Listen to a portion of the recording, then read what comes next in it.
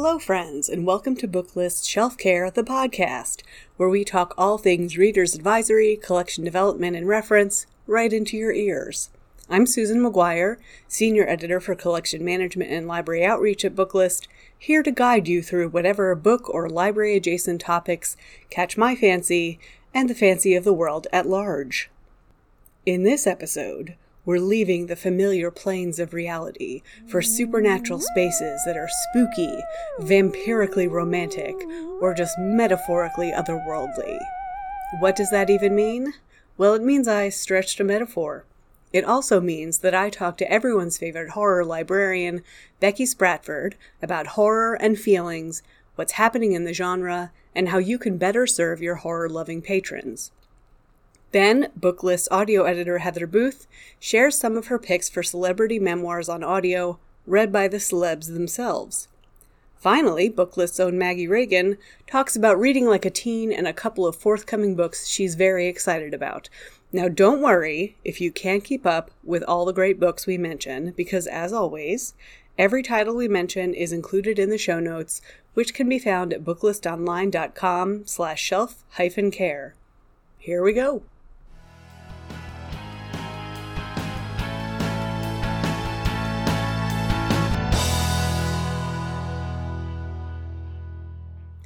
Becky Spratford is the librarian mastermind behind RA for All, where she shares her insight into reader's advisory training for all library workers. Get it? RA for All. She's also really into horror. In addition to reviewing horror for Booklist, hooray and thank you, Becky, she works with the Horror Writers of America to connect librarians to genre resources, and she's the author of the Reader's Advisory Guide to Horror from ALA Editions, the third edition of which will be out in 2020. So those are her credentials. Great, fine. Now, here's our interview. Small warning before you plow ahead. She and I are both Jersey girls who talk very fast and get all excited about stuff, so I'm just going to gently remind you that all the titles we discuss will be in the show notes at booklistonline.com/shelf-care. Enjoy! All right, hi Becky, thanks for joining me at Booklist HQ. Thanks for having me. I'm ready to talk about books that famously frighten me. So you are the library world's horror expert. You're the world's scariest librarian. I know, it's a fun title to have. It's super fun. Actually, when my first book came out with ALA, they called me the library world's horror maven. Oh, that's good. So let's prove it. So I want to talk to you about horror.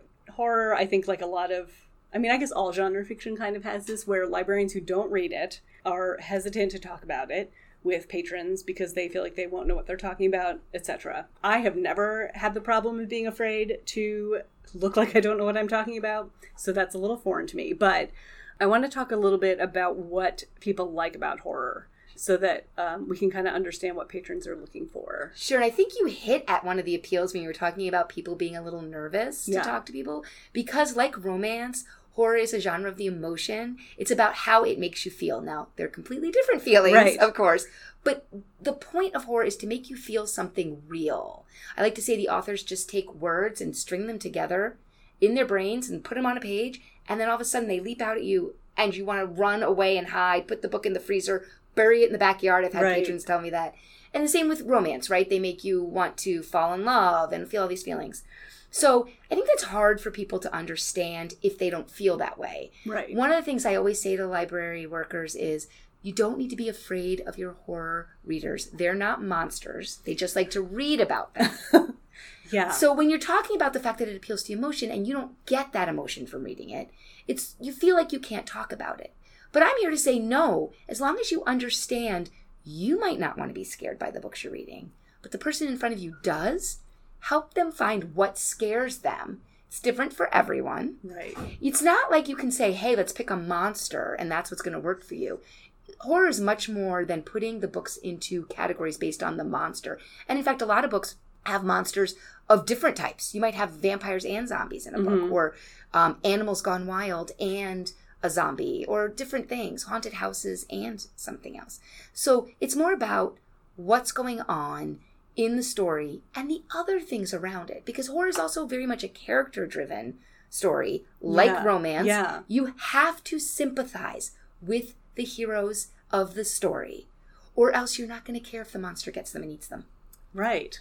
And as a non-horror reader, I think, that's something we don't really think about. We just get sort of caught up in the gore of it or the potential gore of it and don't think about the characters and the feelings. The dread and the tension and you feel it in the pit of your stomach. Right. But you have to also remember, and this is very important to remember, when the world is a dumpster fire, people go one of two ways. And you see this. They either want something more gentle. This is why the Hallmark channels ratings are through the roof. Yeah. And they now have 2 running simultaneously all the time and getting high ratings. And also the other thing is to go to something worse, right? Because if your life is terrible, for some people, they want to read about something even worse to give them perspective.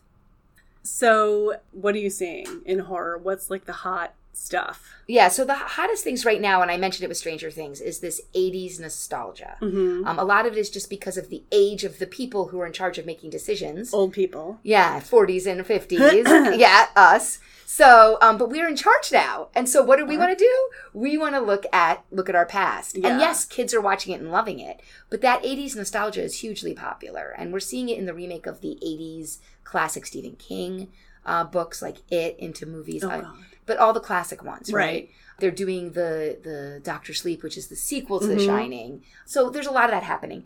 And then there's a brand new resource called Ladies of Horror Fiction. That's the website. Put it in Google. You'll find it. And they've created an entire database of women in horror fiction. They're reviewing books by women. And they do have the deceased authors on there, but they're really focusing on the living authors. Yeah, so upcoming books. And there's this resurgence in women taking back the genre. And one of the things you see under that trend is a sub-trend that body horror is really popular. We saw a little of it when Carmen Maria Machado got nominated for the National Book Award for Her Body and Other Parties. Yes. And that has a lot of body horror in it. And last year's Stoker for Best First Novel was a wonderful debut, which was reviewed in Booklist, was called The Rust Maidens by Gwendolyn Case. And that is an amazing example of women taking control when there isn't control story. It's a story of the Rust Belt. It's in 2 time frames. The Rust Belt in Cleveland. All the stories we know, when the lake was on fire and things were going terribly. That story from then and a story from now with this woman looking back at what happened, and girls were turning into these actual Rust Maidens, and they became a tourist attraction. And it was grotesque, but they were also beautiful.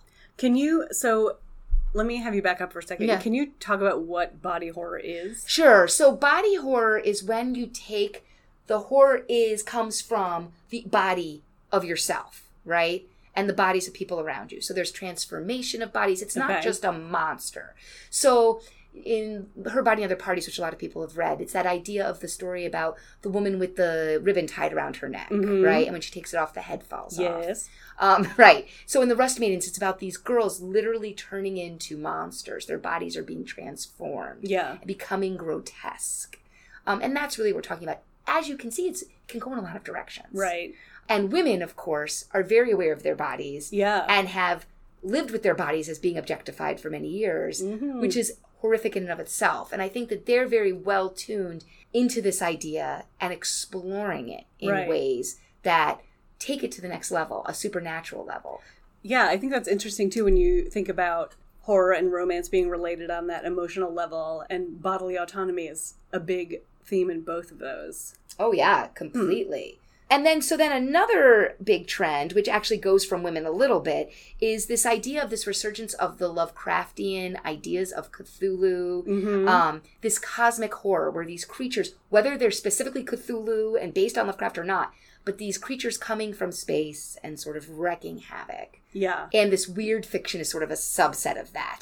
And that, ironically, is also being driven by women, people of color, and non-binary people and LGBTQ are some of our leading authors, like Caitlin Kiernan, who's been around for a long time, Victor Laval, and it's just, there's a lot of it happening. And H.P. Lovecraft, so a lot of our listeners might not be as well-versed in the horror universe as I am, but H.P. Lovecraft was writing in the 30s? 20s and 30s. 20s and 30s. He was a total misanthrope, and guess what? Absolutely hated Jews, women, queer people, any people of color of any type. And so what's so interesting, so for a while he became persona non grata, right? Yes. We couldn't even talk about him. But his influence is so strong. And I think Caitlin Kiernan has been the one for years carrying on his legacy as a non-binary queer person and proud of it.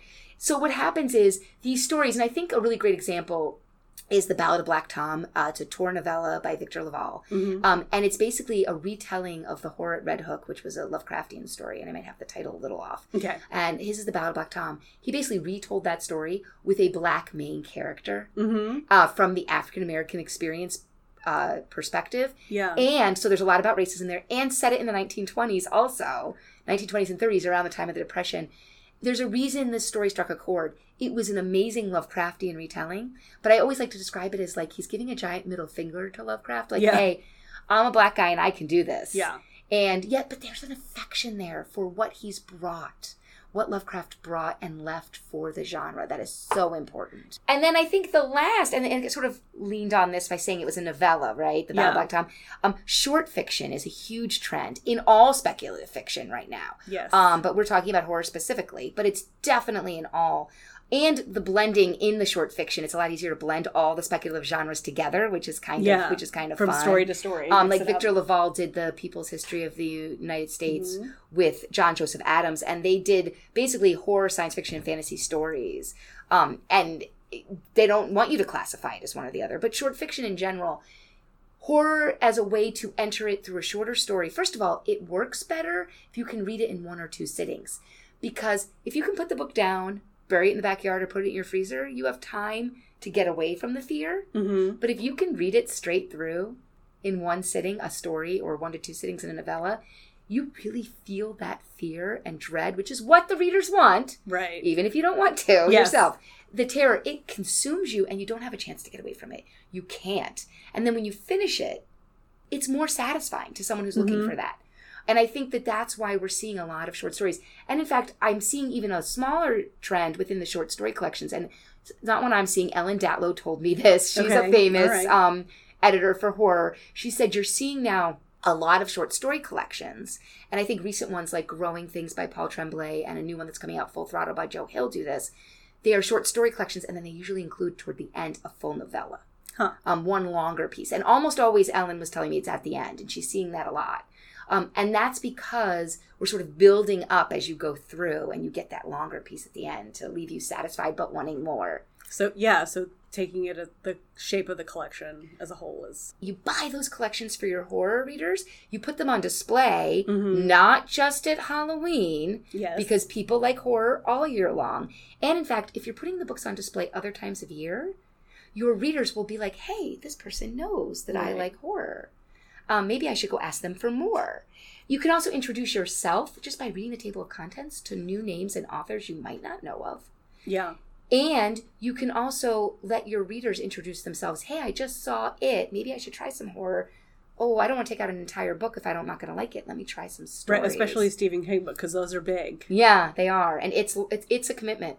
So that's a good segue into talking to patrons. You and I were talking a little bit beforehand about whether horror patrons or maybe whether genre patrons have different, I don't want to say behave differently, but that's what I mean. So I guess that's what I'll say. Like if there's a different way that we serve genre patrons because maybe they're used to serving themselves, or I found when I worked in a public library that, you know, I love talking about romance and I'll talk to romance to anyone who will listen, but patrons didn't want to talk to me, which maybe... There could be a lot of reasons there. Bigger issues at play. But I found it was more effective to do indirect RA, you know, displays, lists, bookmarks, and stuff for romance and for other genres than the kind of, we're at the new bookshelf, so let's have a chit-chat conversation. And is that true? Do I need to brush my teeth more? I think it's right and wrong. So it's right in that the really hardcore genre readers are not the ones that are come up to the desk for any genre. Mm-hmm. Maybe the mystery readers, but and the romance readers, once you start to talk to them and they know that you can help them and like them, because romance readers do love to talk about the books they're reading. Right. One of my biggest things I say with all displays now that I really want every library to do, and as I travel the country, I try to put this through, is we need to make our displays more interactive. And by interactive, I don't mean that there's like going to be like a little game to play when they stop every time. I'm not gamifying it. What I'm saying is, if we put up a display of horror books, we should say what books aren't here that you'd like to read. Who's your favorite author? Have people put it on a board, have them put it in a box.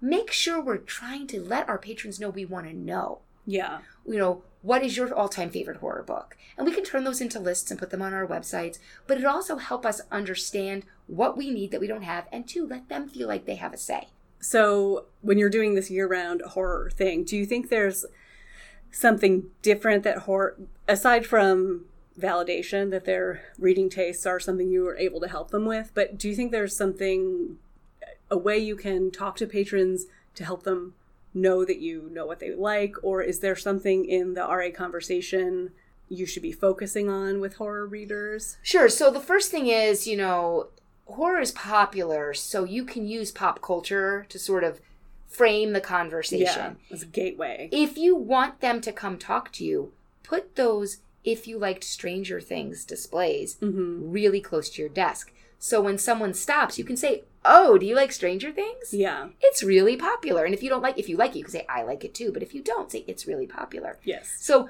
I think if you really want to engage, you've got to not think about making these huge displays with skeletons and vampires and things hanging from the ceiling. Small displays for something that's really popular. Thankfully, we have things all year long, like when Bird Box came out in the winter, when Us came out in the spring, the Jordan Peele movie, when Stranger Things came out. Walking Dead, you know, they just announced that it's ending, the series, not the TV show, but the graphic novel. The last issue just came out. People will be sad. But the fact of the matter is, like, use things that are happening and don't feel like you have to make this grand display. Make a small display. On it, say, ask me about more of our horror offerings. We have lots of horror books, or, you know, I think there's that. Also, when you're just talking with people who are looking for a good read and you hear them talking about sort of books that psychological suspense, really intense thrillers. Yeah. You might want to mention something like a Paul Tremblay, whose Cabin at the End of the World has won every award this last year. It won the Stoker, but it also has won the Locust. It was nominated for Thriller Awards. Find those crossover titles. I think Sarah Pineborough is a good example of a crossover author that you can give people. Paul Tremblay is a really good example also. And let them see. And I mentioned the Alma Katsu earlier, The Hunger. That's a historical fiction horror crossover. Yeah. You know? So when you see people looking for books that have a big emotional pull in another genre, know that there are horror titles out there that will fit to that. But then, that. But then how do you find them, right? Well, yes. I mean, that's sort of the thing to always be paying attention to when you're looking at your book list reviews, you know, drawing those connections. But yeah, I like that, again, the connection with the emotion. Maybe it don't be stuck on the horror sticker, whether it's there or not. If they're an emotionally driven reader anyway, like they talk about psychological suspense because of how like the dread and the fear, or even intense thrillers, you could say, hey, if you don't mind a supernatural aspect, right, and then tell people horror is not all just about blood and gore. Yes. That's extreme horror that really gets that way, and a lot of libraries don't collect a lot of that. Just like they only have the tamest of erotica, you think you have hot erotica. There's more that we don't have. Oh. The same thing with horror. You think the books are gory. They're not. Yeah. I think maybe that bias, working readers through the bias a little bit, could help too. So you talked a little bit about like extreme horror and smaller presses. And I think horror is one of the genres where a lot of the interesting work and a lot of the new changes that are happening in the genre are happening in smaller presses. So for collection development purposes, help. Okay, so the very first thing I know, because I did collection development, is there has to be somebody out there telling you these books are okay. Somebody official, or for a lot of people, like there has to be a review, or there has to be some sort of horror maven. Yeah, so I have really taken it upon myself on my website, RA for All Horror, to have both a permanent page that I constantly update of resources I trust and of publishers that you can feel that you trust. But the other thing is, if you want to take a chance on a title, a lot of the small publishers have begun working with Overdrive. Overdrive has made it very easy now. And I've spoken to a few very small presses about how they can get their titles onto Overdrive. And it's not that hard. There's a way. And Overdrive's committed to it, especially now that the big five are causing so many problems with how we're going to get access. The prices are not high. You can take a chance on a book that looks interesting. See if people start reading it in your Overdrive collections. And spoiler, they're going to read it. Because I know they do it with romance, especially if you promote it. Yeah. And, work it into your displays and new lists titles. And such. And then you can see what people are enjoying and find more.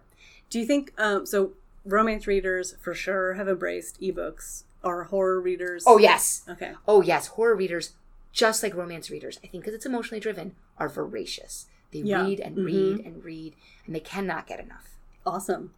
Well, so don't be afraid of helping them. They're not monsters. They just like to read about They just like to read about monsters. I mean, that kind of goes along with what we talked about in the last episode about true crime.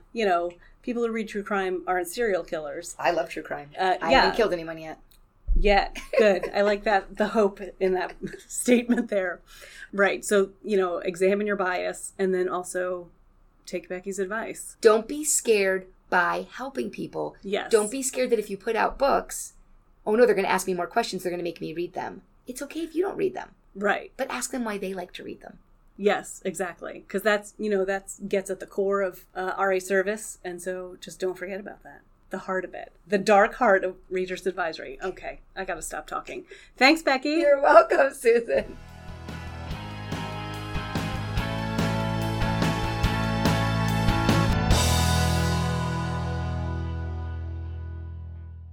Hi, I'm Melissa Carr, Marketing Director of Booklist. Are you wondering where you can get more information and inspiration on Reader's Advisory and collection development? Just meet us on the corner. Corner Shelf, that is, our free bi-monthly newsletter that covers trends and issues relating to books and libraries has even more shelves because it now includes coverage of reference materials and services. Wow, that is a lot of coverage. To get all that goodness in your inbox, sign up for Corner Shelf at booklistonline.com/newsletters.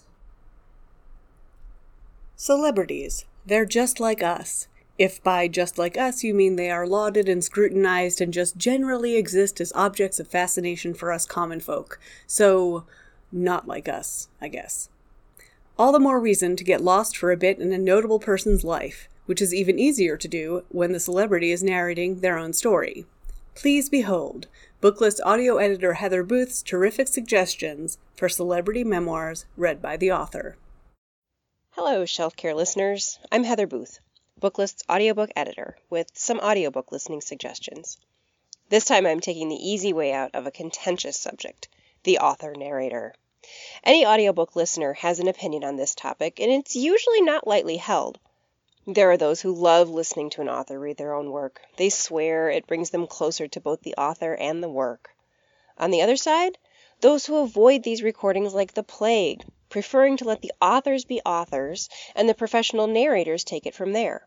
The thin line between the two, where these rival bands of audiobook fans can usually connect, is, in my humble opinion, the perfect escapist audiobook break, the celebrity memoir. Celebrity memoirs, particularly of the gossipy, bawdy, humorous variety, have long been one of my preferred escapist genres.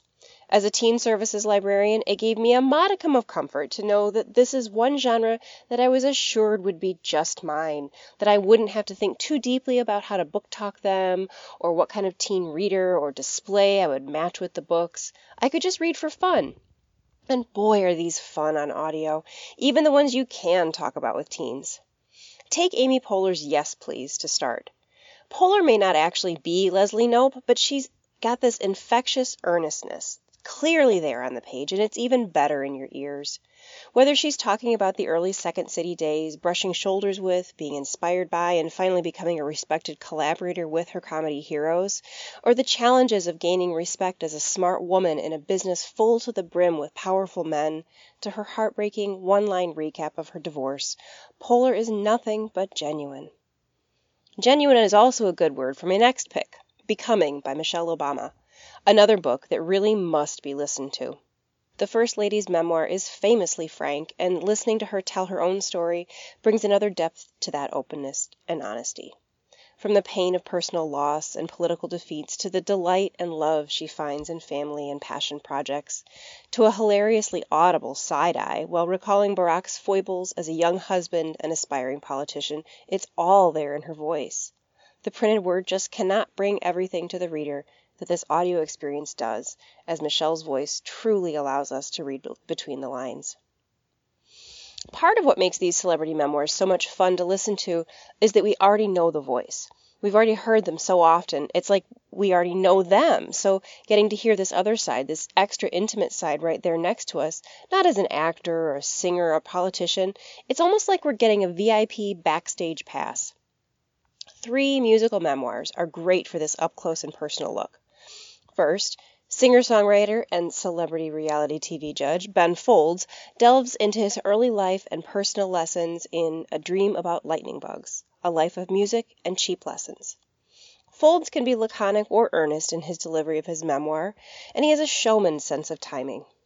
Of a similar era, Ani DeFranco's No Walls and the Recurring Dream, are we sensing a title trend here, is a delightful, rollicking, and reflective examination of her unconventional upbringing, infused with her poetry and punctuated by plenty of her politics, too.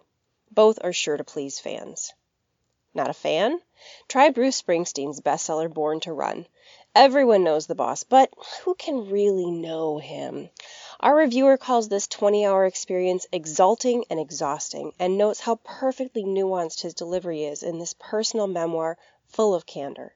It's as much a coming-of-age tale for his generation, framed as it is against the political and cultural landscape as it is a glimpse into the celebrity life. Finally, my most recent favorite self-narrated celebrity memoir, Mr. Know-It-All, The Tarnished Wisdom of a Filth Elder, by the cleverly mustachioed cult film director John Waters.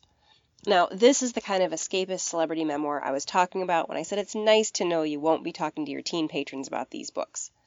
Waters is beyond irreverent, but he is also so unfailingly charming as he delivers his advice and opinions on fame, fashion, sex, Provincetown, Andy Warhol, dropping acid at 70, you name it, that even his gross-out tales from a life as transgressive as it is entertaining wouldn't get anywhere near the laughs from just the print. Find reviews of these titles and many more at Booklist Online, or in the audiobook review section of Booklist in Print, or in my bi-monthly newsletter, All Things Audio. Be sure to check out my periodic feature Podcast Connection in Booklist, where we review books just for you, yes, you, and other podcast listeners just like you. Until next time, this has been Booklist audiobook editor, Heather Booth.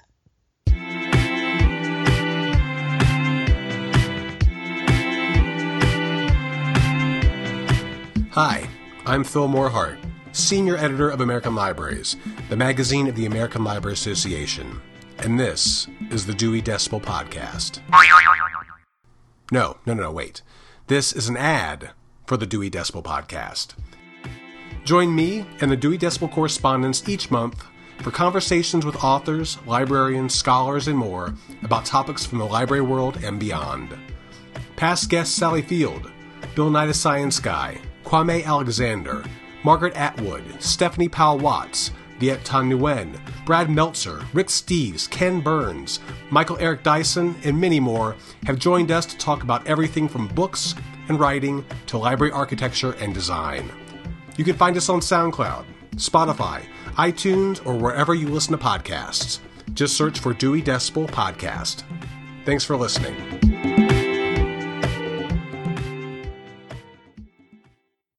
Now is the time where I troll the halls of Booklist HQ, looking for unsuspecting coworkers to come to my office to talk about books. This time I snagged Maggie Regan, Senior Editor, Books for Youth, Booklist, and Book Links. She and I have talked books before, mostly when I need suggestions from my teenage niece, whose interests intersect with Maggie's, i.e. epic fantasy with a hearty dose of romance. But we also talk when I get on my misinformed high horse about how vampires are no longer popular in romance or fantasy, and she quickly proves me wrong. Because I am wrong, but I don't like to admit it. Don't worry, we talk about that here too.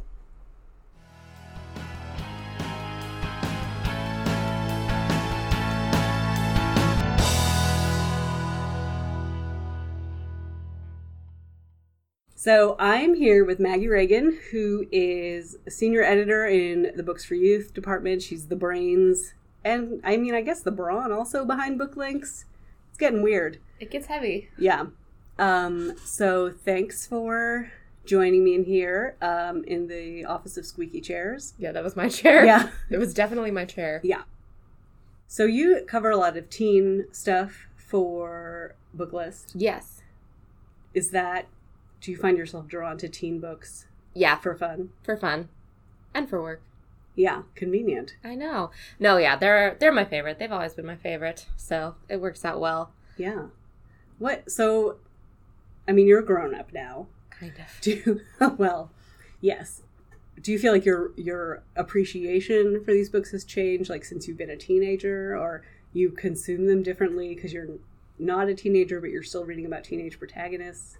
Oh, well, yes. And then there's the whole added element of having to now consume them critically. Right. Oh, interesting. So reading them as not a teenager, but reading them with the awareness of, I guess, teenagers in mind. Yeah, and sort of the structure and trope and the art of it. Yeah. I know they say that if you're going to write YA, you should know some YAs. Yeah. And I feel like that's true for reading them too. It's good to know a few teenagers if you're going to be reading things that are for teenagers. Right. For me, I have like 26 cousins, and a lot of these are the books that a lot of my cousins are reading and are always asking me about. So I always love going to talk to my cousins about some of the books that I've been reviewing and seeing what they're excited about and what they've been reading and what their opinions are on books as opposed to mine, which definitely makes me feel sometimes like I've gotten everything completely wrong. Well, that's what teenagers are for. Exactly. Do you feel like their enthusiasm makes you more enthusiastic about it? Like it's sort of contagious, or? Yeah, well, it kind of reminds me why I was excited about books in the first place. Yeah. Especially when, a job starts to feel like a job. Sure, as it does. Yeah, I mean, I think Donna and I talked about this in a previous episode, that when you have to read for work, sometimes reading for fun is hard. Yeah. So when you have time to read for fun, do you find yourself still looking to teen books? Yes and no. But I think we also tend to sort of like pigeonhole ourselves, and right. I just sort of get into this mindset where I'm like, oh, that's my type of book, I have to review it.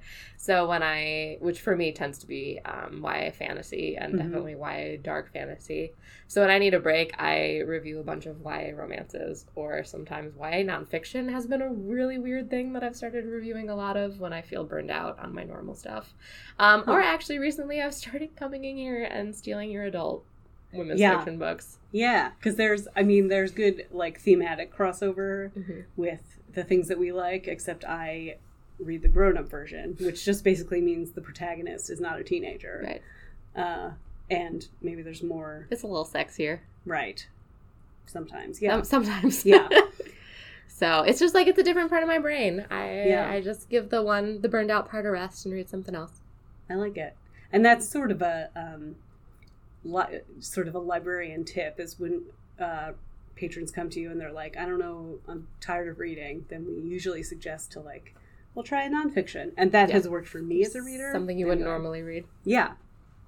Speaking of things you wouldn't normally read, no, that's not the right transition, because we're going to speak of things you are excited about. So as our resident teen fantasy expert, teen fantasy /romance feelings, teen feelings expert, what have you brought that you're excited about? Yeah, no, I went to some of my old fallbacks this time. So these are the dark white. These are just, I brought in 3 books that star a bunch of dead things. Okay. So did you know that, first of all, let's just start with this. Did you know vampires are coming back? Now listen. How excited are you? Are you excited? I think you look really excited. You guys can't see her, but she looks really excited. I don't have a problem with vampires, but I just feel like I feel strongly that they're going away, and I don't appreciate this evidence to the contrary, frankly. They're coming back. On my podcast. You cannot keep a vampire down. Maybe for adults, they're dead. They're not dead. I'm just being a jerk. Well, they are dead, but... Oh, right. They're undead. Maybe that's what I meant. They're never really dead. Tell me the books, would you? The books! Okay, they're two very different kinds. This is just proving that the world of vampires is varied and never tapped out because they never die. So we have two. The first one is Jen Bennett's The Lady Rogue, which is a straight-up Dracula story. Oh. This is like a historical fiction romance that is set sort of against the backdrop of the Vlad the Impaler legend / not really a legend because it's actually historical, but the whole vampire thing. And then the other one is Renee Ade's The Beautiful, which is kind of a interview with the vampire-y type novel that's set in, like 1872 New Orleans. Oh. And it's about a girl who is fleeing France, moves to New Orleans, and finds herself tangled up with a bunch of kind of shady people from New Orleans underworld during the carnival season. And also there's a serial killer Mm-hmm. stalking a bunch of girls in New Orleans, and she ends up in his path. And guess what? One of these people is not alive because he's undead, because he's stealing blood. Oh. So is that, do you think, historical fiction has always been a thing in YA literature, but like this sort of dark, supernatural historical fiction, is that new, or is that something that's growing, or is that just, it is as big as it has ever been? I would say it goes in and out of favor. I feel like it is something that's like more consistently big in adult than it is. Because the last vampire craze, I feel like when I think back about the books that were big in the vampire craze 15 years ago. 15 years ago! Oh. Most of them were contemporary. Yeah. Twilight. Yeah. Etc. Etc. Those dudes. And which is not to say that there weren't historical fiction ones mixed in with there, but a lot of the big ones were set in high schools, which I also love. Give me any sort of classic and retell it in a high school setting, and I'm there. So are these two books that are The Lady Rogue and The Beautiful, are they romantic at all? Oh yeah, both of them. Okay. So what kind of readers should be on the lookout for these books? Or what kind of readers should librarians be on the lookout to give these books to? How's that? I would say, well, keep in mind that it has been 15 years since Twilight, which means that all of the teenagers who were reading that last set of vampire books are now adults, which means there's a whole new crop of readers who may be interested in vampire books who haven't had a lot of new content. Yeah. And oh my gosh, I wonder if they're like, when I was a kid, I used to like sneak my mom. She used to read like big doorstopper historicals that had like weird love scenes and stuff. And I used to sneak those. Like, I feel like teenagers now, maybe we're sneaking Twilight off. Probably, yes, this is your mom's book. That's crazy to think of. Not your mother's Twilight. Well, and I got like vampire crazy when I was like 14, and it was before Twilight came out. So I remember like trolling through, me and my best friend were like trolling through the library, looking for vampire books, not really turning anything up, just coming to like looking for a bunch of things from like the 70s or whatever, which was when the last vampire wave hit with Interview with a Vampire. So it's just time again. And also they're just doing a lot of new and interesting things that the last round didn't necessarily do. Like, I feel like it was pretty white and straight the last time, and we're living in a different economy. So which is it's always a little yes. Our eyes have been opened a little bit more to the beauty of a variety of stories. But I think that's kind of, if it is just the same old thing coming around again, it's not as interesting as when, and I think that's maybe what makes writers interested in doing it too, is if they can build on it. Now they're doing the thing that everybody loved a decade and a half ago, but just going with a twist, another level down. Yeah. All right. Well, I look forward to reading both of those. Say the titles and authors again. Yes. So it's The Lady Rogue by Jen Bennett, and this is from Simon Pulse, and it's out in September. And then The Beautiful by Renee Ahdieh, which is from Putnam and is out in October. Cool. Thanks for chatting, Maggie. Thanks for having me, Susan. That was a little squeak from my chair. It was definitely weird. All right, bye. That's the episode, folks. Thank you to Becky Spratford for talking to me about horror and for opening my eyes to the fact that, y'all, it really is a genre about feelings. I love reading about feelings. And thank you to my colleagues Heather Booth and Maggie Reagan for sharing some excellent reading and listening suggestions.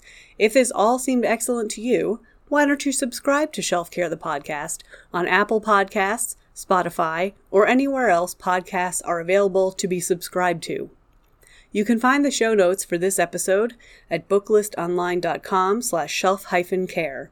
I've been Susan McGuire, and this is Booklist's Shelf Care the Podcast. Happy reading!